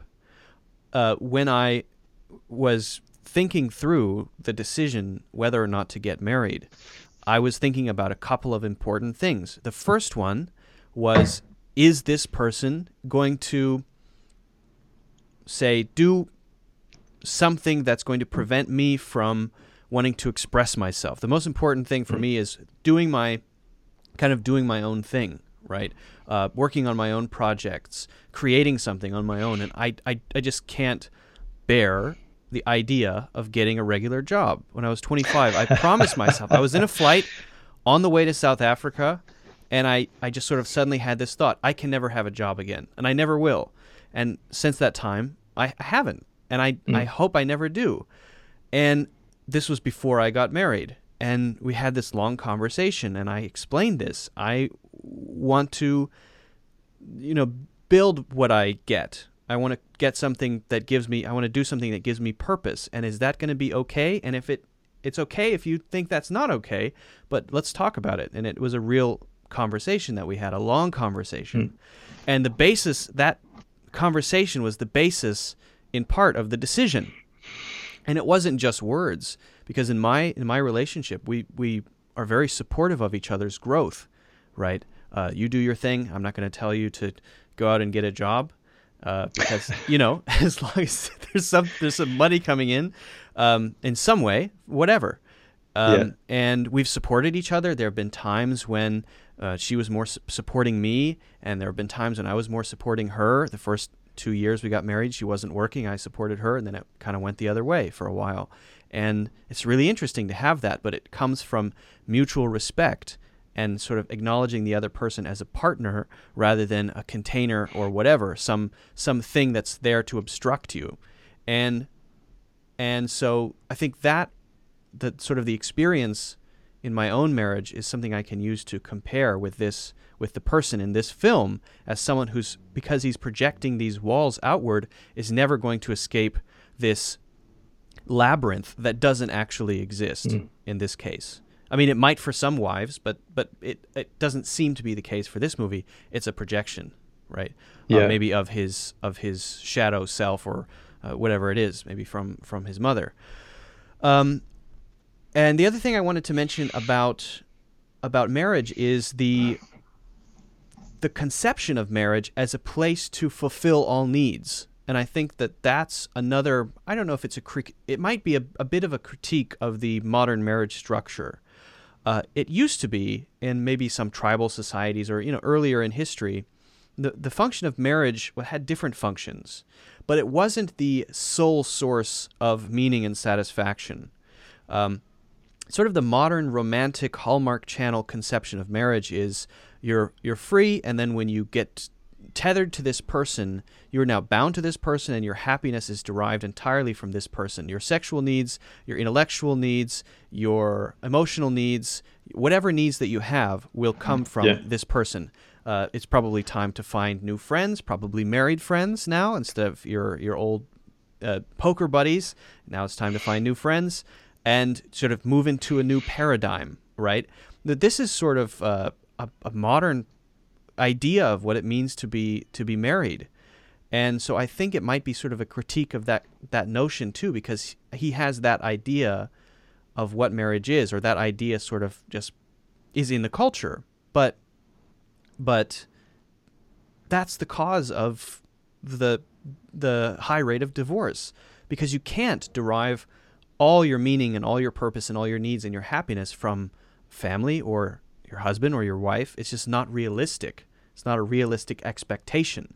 You don't get everything from that person. It's never going to happen. And so maybe to me, it was kind of a subtle prescription for maybe a slightly more mature concept of what it means to be married. Not to say cheating on your spouse is a good thing. That's not what I mean. I mean, why do we have this concept of marriage being this totalitarian regime where you are stuck to this person is responsible for the money, and you're responsible for making the money, and these things are divided up in, you get bread on Tuesday and you get potatoes on Thursday, maybe Russia under Lenin, the Bolshevik Revolution, they started doing the bread lines. So anyway, that's just something that came to mind when I was watching the movie, of this sort of half-formed, probably immature form of the concept of marriage, which probably needs to evolve. So carrying on with the idea of it being a dictatorship, he mentions that Rome figured out how to control the populace with bread and circus. And then when he's teaching class, he mentions the bread and circus kind of thing. And then, entertainment being the thing that distracts you from into self-expression and that kind of stuff. He mentions after bread and circus, censorship, you can't, literature is suppressed, and all that kind of stuff is just suppressed. So it's almost, there's something about maybe the individual coming through and finding, being able to complete, integrating the shadow so that you become a complete individual within a society, rather than just being a tool of the society, or like a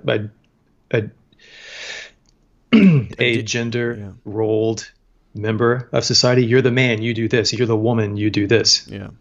So, like you talked about that, at one point your wife was the provider, but then at the other point you were the provider. Like, you were the more major support, maybe financially, I don't know. And then at the other time, she was more of the financial support. But that role of supporter was never confined to only the man, like we envision traditionally. So, I don't know. I was trying to figure out where's the dictatorship in. Is it that the females in his life are the dictators, or is it that his conception his conception of those things is the dictator. Well, it's not that I the think females are; it's that his conception is his mind is the dictator. I think saying dictator points or makes it sort of about the person. It makes it about the Stalin. It makes it about the Pol Pot.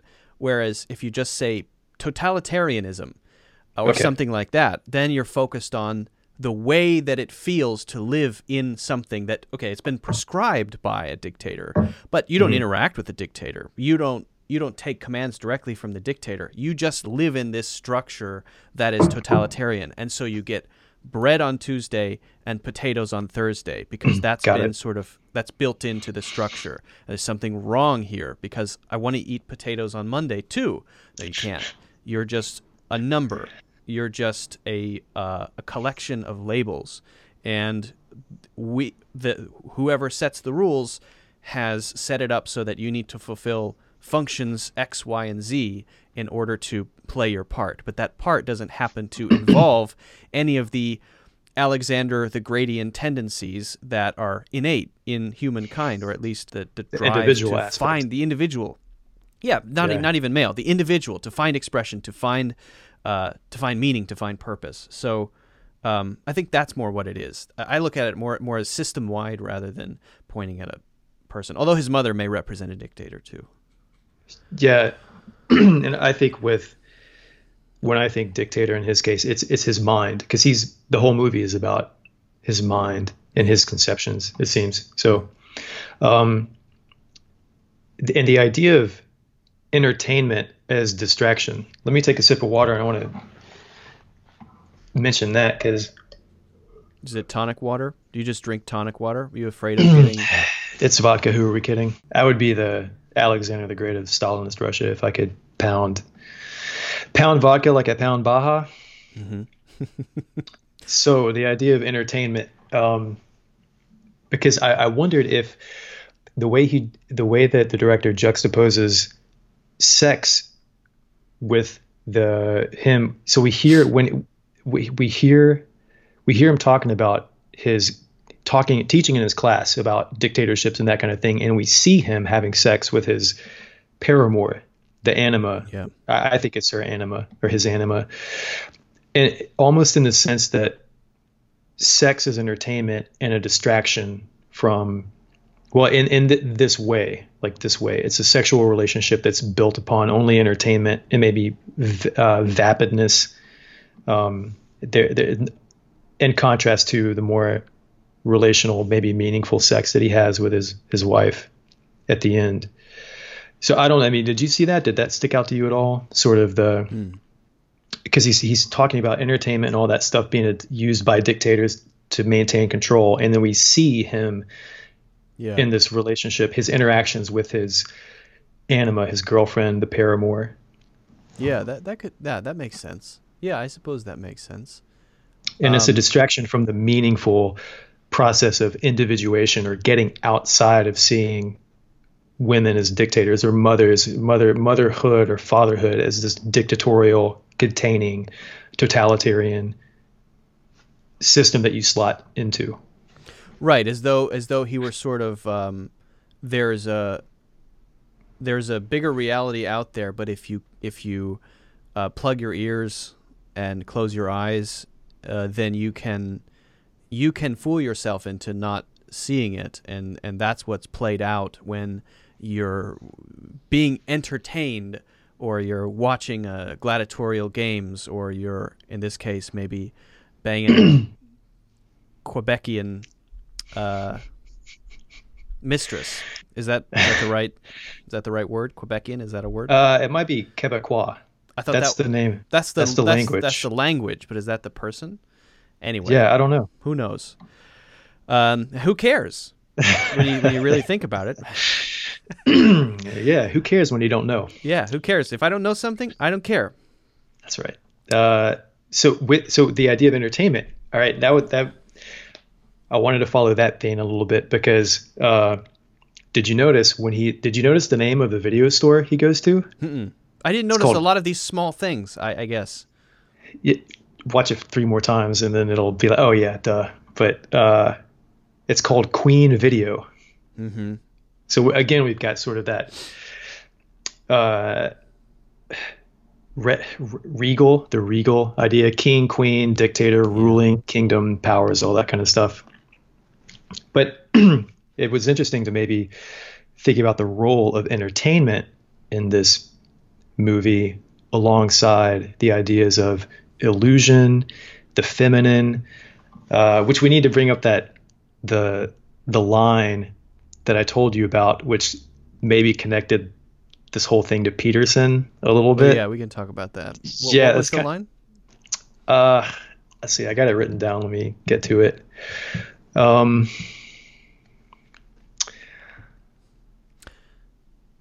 When man. you pull that up, the reflection on your glasses, it looks like it makes me appreciate anime, because often you see in anime, you see the guys with there are always those reflections on people's Yeah, glasses. It looked just like that.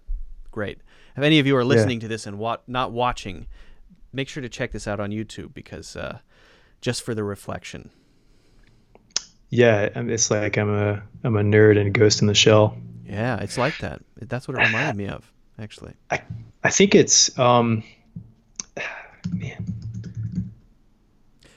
So, just Okay, as a okay. little background here, Matt pointed out earlier to me that this guy's a college professor, and he lives in Toronto, and this is about Toronto, and the movie is clearly about sort of Jungian, uh, very things involving the psyche, and things that stunt maybe this man's development, and that's sort of the bread and butter idea of Jordan Peterson, who was also a professor at, I think, the University of Toronto. Is Yeah, Canadian, at least. I think he's in Toronto. yeah. It's University of Toronto. University of Toronto. And so there's the maybe possibility that it's based on him in a way, or at least meant to evoke him. And I was trying to find if the writer of the film, not the book, but the film, was perhaps maybe one of his students, because he's the right age, but I Yeah, couldn't figure it out. yeah. The screenwriter is from Spain, which the whole conversation about dictators and then the incorporation of the spider image, because that spider there's one of them, there's copies of it, but that spider sculpture is in Bilbao in front of the Guggenheim there. It's just, a convergence and a confluence of a lot of coincidences maybe, but the line is, so anybody who wants to check it out, you can listen to it at, I think the 18-minute mark is about where this starts, but Jake Gyllenhaal's character Adam goes back in to start teaching class, and when he's talking, it sounds like the stuff you've heard him say before, but then the audio starts to fade out. And if you turn it up and listen to it as the audio fades out, he says something to the effect of that a creative act of memory is a product of the feminine, is always colored by emotion. So when I was listening to that, I was thinking, wait. That sounds like stuff that Peterson talks about Yeah. all the time. He talks about male, feminine, order, chaos, dictatorship, and all these things that we've been talking about just constantly. So it just seemed kind of interesting that this also takes place in Toronto. It's a build. The guy teaches, I think he's a history professor in the social sciences section of the university. There's a sign that says social sciences in the movie. I think it's a very good possibility. A very good possibility. Yeah, and the director, he's French Canadian, so it doesn't. And then on top of all the Jungian, the emphasis on Jungian ideas and Eliottian and Campbellian ideas, it's just, I don't know, it's too much for it not to be Yeah, more than a coincidence. But I agree. so the idea of, and not that creates or breaks the movie, it stands on its own, but the idea of entertainment and going back to Queen video. So in Hinduism, the goddess Maya is the mother of illusion, and she does three things. She obscures the truth, or she projects an illusion which obscures the truth, but it also reveals the truth in the sense that once you understand that what you're seeing is an illusion, then you can see how it obscures the truth. And then that reveals the truth.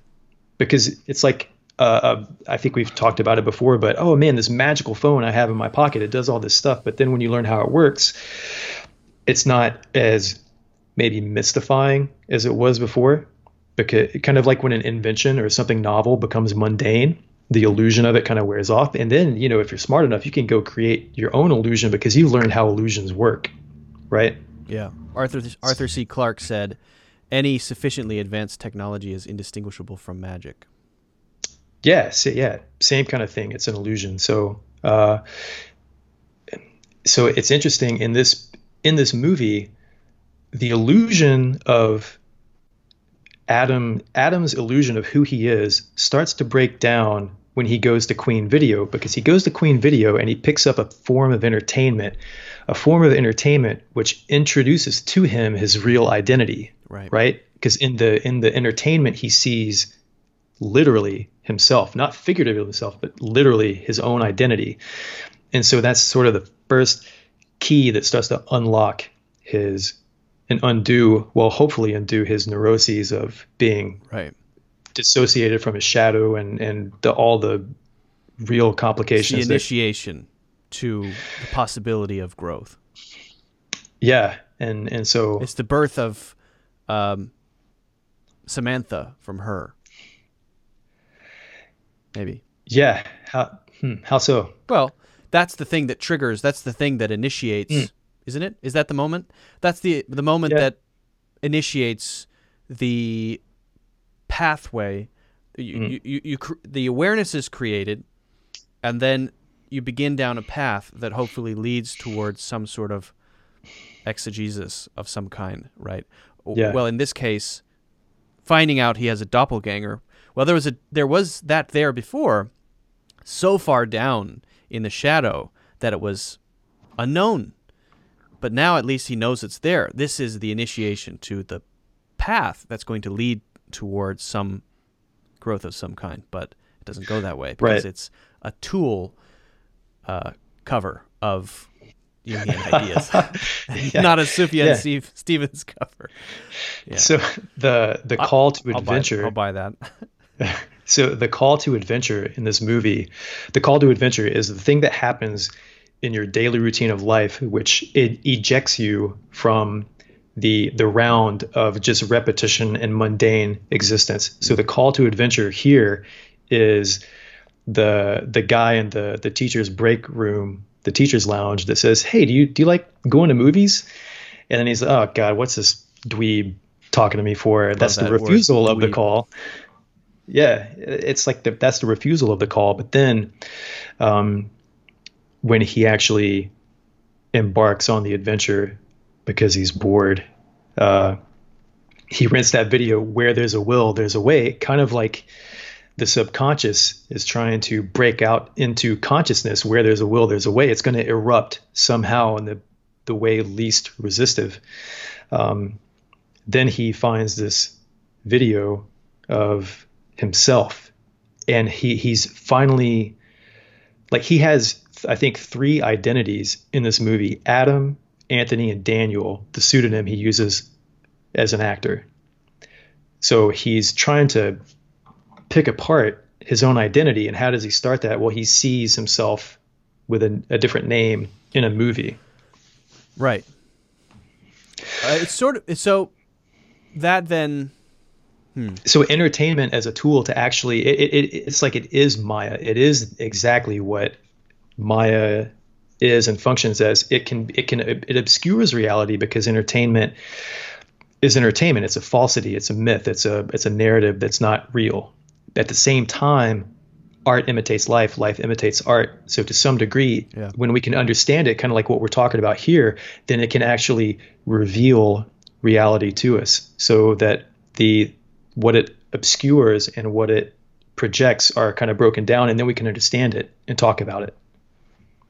Which is also sort of the function of stories in general. I mean, you derive your you gain insight from, let's say, people gain insight from reading the Bible every day, or reading the Quran, or your prayers, or the stories that are related to, if you live in an older society, the stories that the elders tell, right? You glean things from those stories that you can try to apply here or there. What would Jesus do? And so it's interesting to think about.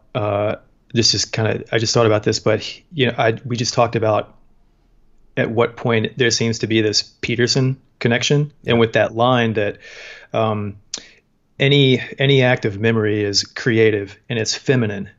So when he starts remembering who he is, he goes to Queen video, like that. There's this sort of and the idea of Maya is a feminine idea. So anyway, it's just kind of cool to wrap all that stuff together. And that's a very interesting point. But the other thing is that so then bringing that toward the quote from Hegel, the first time is a tragedy, the second time is a farce. It's as though the first time created this sort of shell that obscures, right? Or a haze that obscures. But it's a fairly thin one. And so the call to adventure, the thing that causes him to go rent the video, that allows him to see that there is this doppelganger, this other self, allows him to break through that shell, that obscuring whatever it is, mist, fairly easily, as though this is sort of the first time this has happened. But then, once it's done the second time, it seems likely that that shell might get thicker. So if the shadow is always going to find, like magma beneath the crust of the earth, it's always going to find a way out, right? There's a thin part here that's a hot spot, or that's a volcano. The shadow is always going to find a way to sort of worm its way to the surface, right? But when the sort of obscuring layer is very thin, it's easy for him to actually try to confront these things, to see if he can move through this sort of new experience, this adventure, and the call to adventure, this journey, this hero's journey, productively. But once that first failure happens in the hero's journey, you're supposed to have a first failure, and then the first failure is the thing that sort of initiates you to then learn a new power that you can then use to slay the dragon or the monster or whatever it may be. Except this time, it seems to the failure he's allowing it to, by seeing the spider in the corner, essentially create this very thick sort of the sarcophagus over Chernobyl that's going to prevent it from happening, or make it much more difficult if, again, the shadow rears its head and tries to find a way to the surface. It seems like he might be too far entrenched now, because it's a farce. Now it's a farce. And so maybe the spider at the end in the room is sort of saying, it might be too late for this guy. I mean, here we go again, but this time he had a shot. If you have one chance and you don't take it, it's really a shame if you the second time it's going to be a lot harder, because the neural structures, the pathways are going to be fused to be in the weird spider sex club and have the same habit pattern. The habit patterns form, and so I think that's what the spider signifies. Yeah, I wondered. That's why that look on his face is not just that look on his face is so complex, because I think it's supposed to register all those things. It's like a tragedy, a disaster, that I missed the boat here. This was my moment to do it, and I didn't do it. And then also, we know he's been unfaithful before. Right. Yeah. Right. Well, that's why he's breaking through the shell. That whole thing was breaking through the shell the first time, but now it seems like the habit patterns are fusing in a way. Ossifying. But it's sad. There's a sort of a pathetic resignation on his face in a way.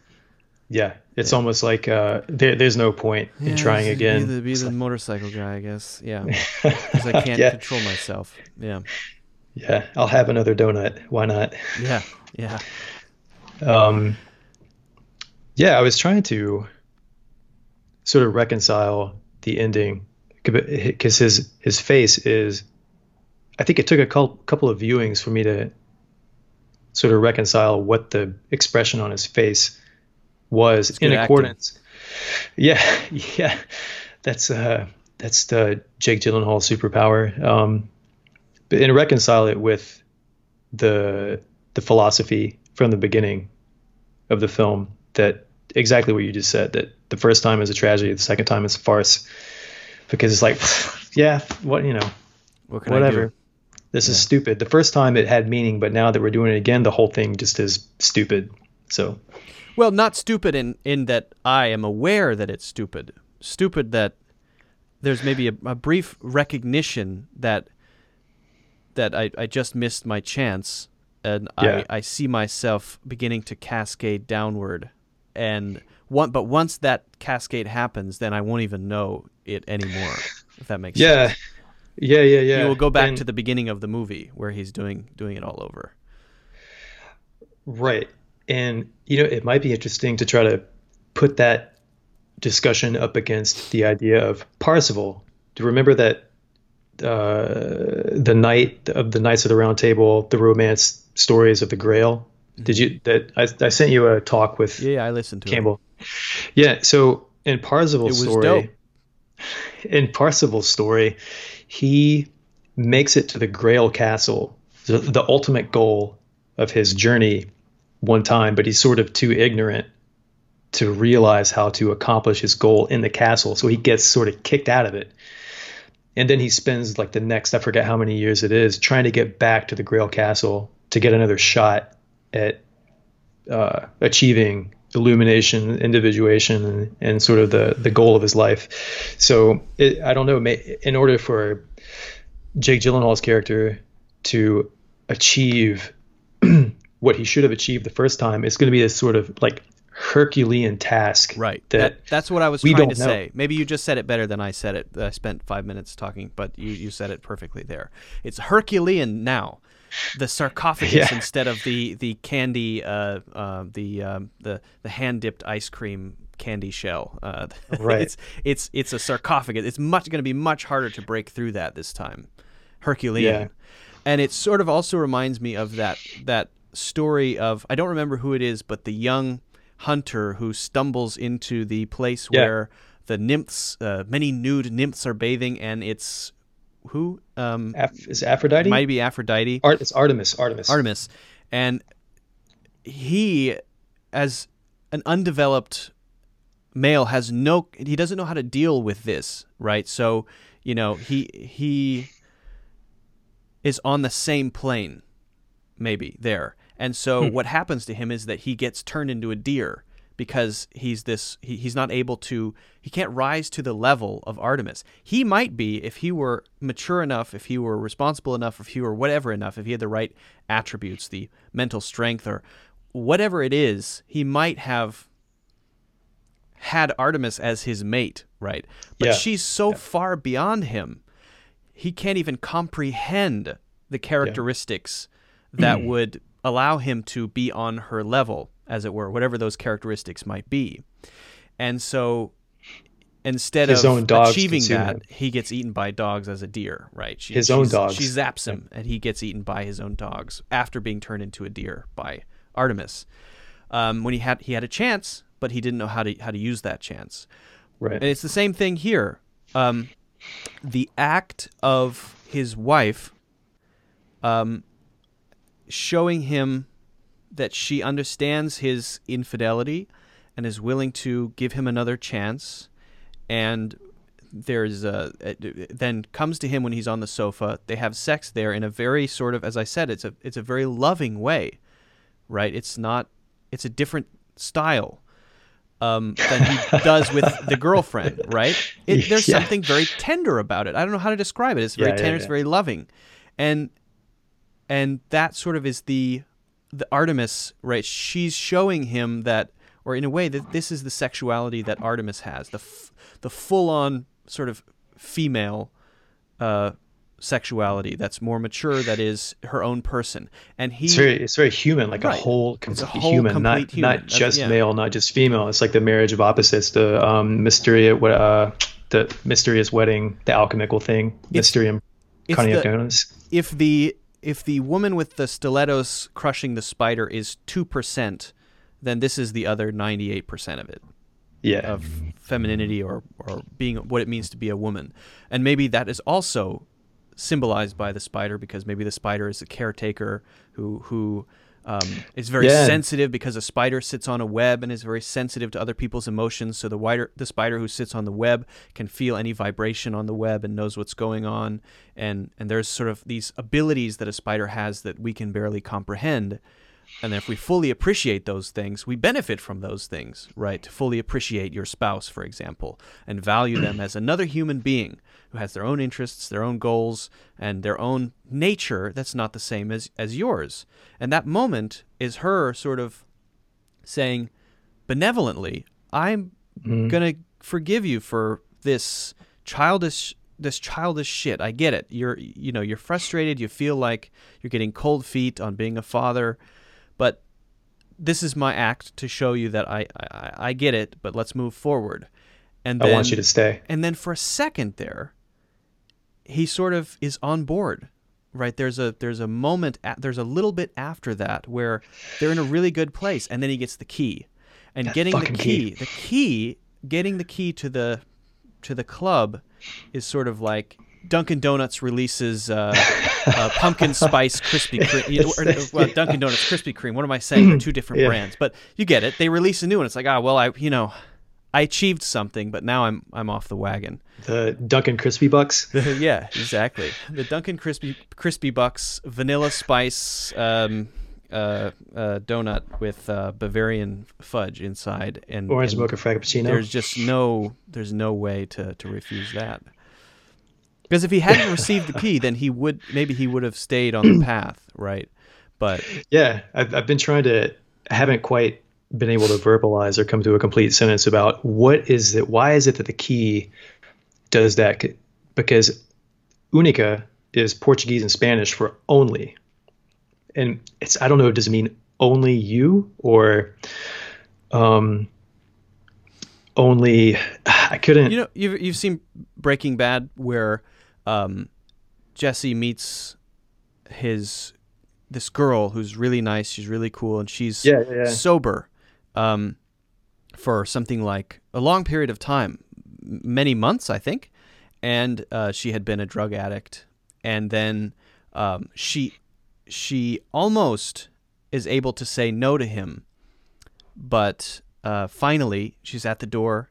I think she has a key in her hand, and she's about to walk out, and then she turns around and goes into his room, and that's the beginning of her death, because it's that one thing, and it's because the pathways have formed. All of the habit patterns are there in place, and all you have to do is tip over one domino, and it's all going to fall. And so if he were going to create a habit pattern or forge a new pathway of be a good husband, be a good father, then that was the time when it would have happened. But right at that moment, a domino, this one single action, one domino is pushed over. And since all of those habits are already there, since all of those sort of infantile pathways are already formed, he's been through this before, everything else is just sort of cascade failure. The nature is taking its nature is just playing out in his mind at that point. But the key is just a domino, I think. Yeah. There's I think at the beginning of The Ecstasy of Being, in one of Campbell's books, he talks about the idea where the word symbol comes from. And it's a key in the sense that I think in Greek trading ports, when you pulled into port with your haul or your wares, you would go to the port and you would be given there was a ledger of, it would get marked down of what you brought in, and then you would be given the other half of this key. in the sense that it's like a puzzle piece, or a puzzle, and it's only of two pieces. So the guy at the harbor keeps one piece, you keep the other, and then when you come back later to retrieve what you're trading, then you bring your part, and the other person has their part, and when you connect it, then you get access to this load or this cargo. So it's sort of a a unique key that only works for you. And so that's the only thing that I could really. And Anthony has in his home a complete picture of himself with his wife, right? And Adam has only half of that picture. Yeah, was that his wife? Because it didn't look like the same girl to me. Why would he have that though? Yeah, I know. On the shelf when I was looking at it, it looked like there was that picture that we see, which is ripped in half at the beginning of the film, and then there's I thought maybe it was his sister or something, and because there's another picture down below it, and I think it's the same other girl, just a friend, and then there's a picture of his wife near that, but I couldn't tell. But the key thing still holds because he's got half of it, and then when he gets home, he finds the other half. Half of it. Yeah, because at the beginning of the movie, when he's living in his own sort of secluded apartment, he's got his picture is ripped in half. Oh, right. Yeah. I thought then when he half goes, of a key. I was confused. Oh, no. Any more coffee? I'm slowing down. Yeah.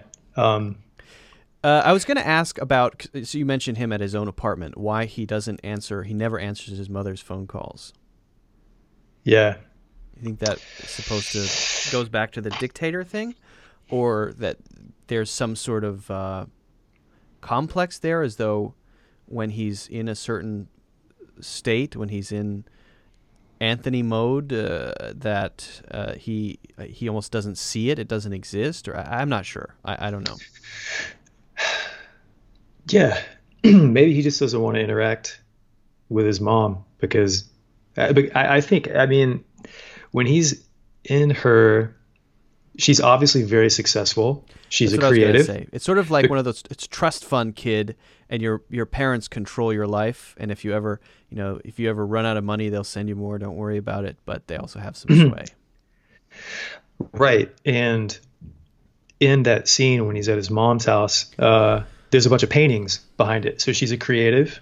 Yeah. Kind of like the mother creative of the sculptor who did the spider sculptures. Mm-hmm. Yeah, but she's kind of just telling him the whole time, feel this way, don't do this, don't do that, you should grow up, you know, thou shalt not, just the whole time. So I mean, I'd want to escape that too. She seems to have leverage, though. Her leverage might be that she is very successful, that she probably has a lot of money. He has a dream that might allow him to have all the freedom and fame he wants, but that dream hasn't been realized because he only has bit parts in small movies. And his role as a teacher is not something that is particularly valued or even esteemed in, we don't say, oh, wow, you're a teacher, you know what I mean? A college professor. So maybe he doesn't have the recognition that he would want to have. And because she's maybe successful, I would imagine that when he, for example, maybe he was in his 20s, he couldn't pay rent sometimes, and she would just say, I'll send you the rent, don't worry about it. But then that comes at a cost, and the cost is that you owe me something in a way. Yeah. So if I say, don't feel this way, or you love blueberries, or whatever I say, there's sort of a deference that's expected of you, because whenever you couldn't do what you're supposed to do as an adult, I stepped in and took care of you. And so I am the protector still, in a way. Or when the provider becomes the dictator. Yeah. Because it provides so much. Yeah. Yeah. Over provision. She's used to him kind of listening to what she says and not really worried too much about how he feels. Not the supportive mother, not the mother who really listens. Yeah. Yeah. So I had a hard time putting into words what the point of the car crash was. And the thing because trying to think about it in Jungian terms, it seems like the shadow is interacting with the anima to me. And so I'm like, well, why is, and when, if that is true, if that's what's going on when we see it, then when the anima interacts with the shadow, there's this destruction. There's a destructive aspect of it. And I couldn't quite, what did you think? I saw that as, so if I try to visualize it, the car crash is an attempt at annihilation, like quitting smoking cold turkey is likely to result in smoking in the future, rather than other ways which might allow it to be permanently gone. So annihilating the shadow, annihilating the anima completely, is not annihilating them in the sense that they're actually gone, but it's sort of trying to dispatch them to the depths so that they're totally gone. They're gone now, rather than integrating. Right? Integration would be, I have these urges. I love feet. Whatever it is, I have these tendencies. I have this drive to have recognition. I have this drive for people to know me. I want to be a famous actor. I have this drive for a motorcycle. Whatever it is, those sorts of things. To recognize that, to integrate it as part of his personality would have been the correct way to go. So it's sort of like saying, this is what you don't do if you want to mature and develop, right? What you don't do is attempt to destroy, because you're not going to destroy it. It's going to look like a car crash, but you can see on the windshield of the car there is a spider web. The pattern on the windshield is a spider web. The cracked glass looks like a spider web. Right. So that's sort of like, actually what you've done is you've pushed it down for a while, but it's going to come back up, and probably with more force than before, right? You're still caught. Yeah, you're still caught, for sure. Yeah. That's how I saw it. That makes a lot of sense. Yeah. Yeah. Because the only stuff I've read in Jung is about first you deal with the shadow, and then you can deal with your anima projections, which is what is kind of going on in the movie. He gets introduced to his shadow first, and then he sort of understands how he sees females. Does he though? Yeah. Okay. So here's this is another thing we didn't talk about. There's a scene where he's in a dream state again, and he's seeing the naked woman walking down the hallway. Yeah. Right. And it's not it's sort of a mix of the anima and the spider. So there's sort of this transition or transformation going on in his perceptions. Yeah. And then at the end he sees a female as a full spider, his wife. Right. So there's that sort of transition, blending of perceptions. Well, I think what Jung was saying is a prescription for maybe how it's done. You deal with this and then you deal with that, right? It's sort of, you do it in sequence. But maybe you don't try to put them together. Don't put them in the same car and smash them into a barrier. Right. And that's, you were talking about the concern about framing masculinity and femininity in the movie. In that conversation in the car, that's when the anima, the girlfriend, says, "You're not a man." And he's like, "What? I'm not a man. I'm not a man. Get out of the car." And then they drive into that pylon, but it's the feminine assaults his masculinity. Yeah. And then he calls it quits. He checks out. Yeah.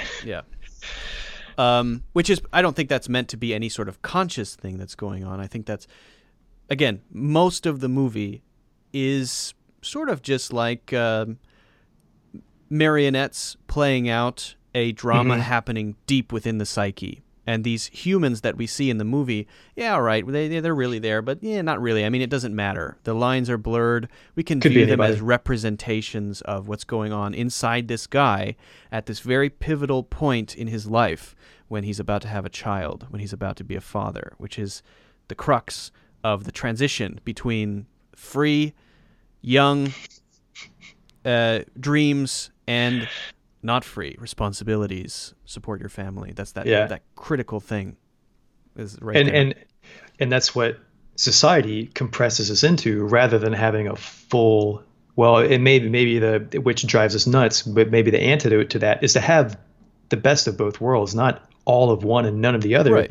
in either direction. But why not be the teacher who's a dad who drives a motorcycle to school, or yeah, Or like have the both. family who travels around the world together.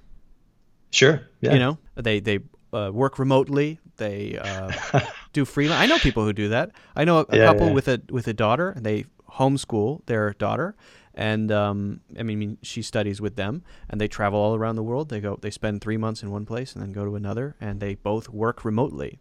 That sounds cool. I want Sounds that. sounds dope. That sounds dope.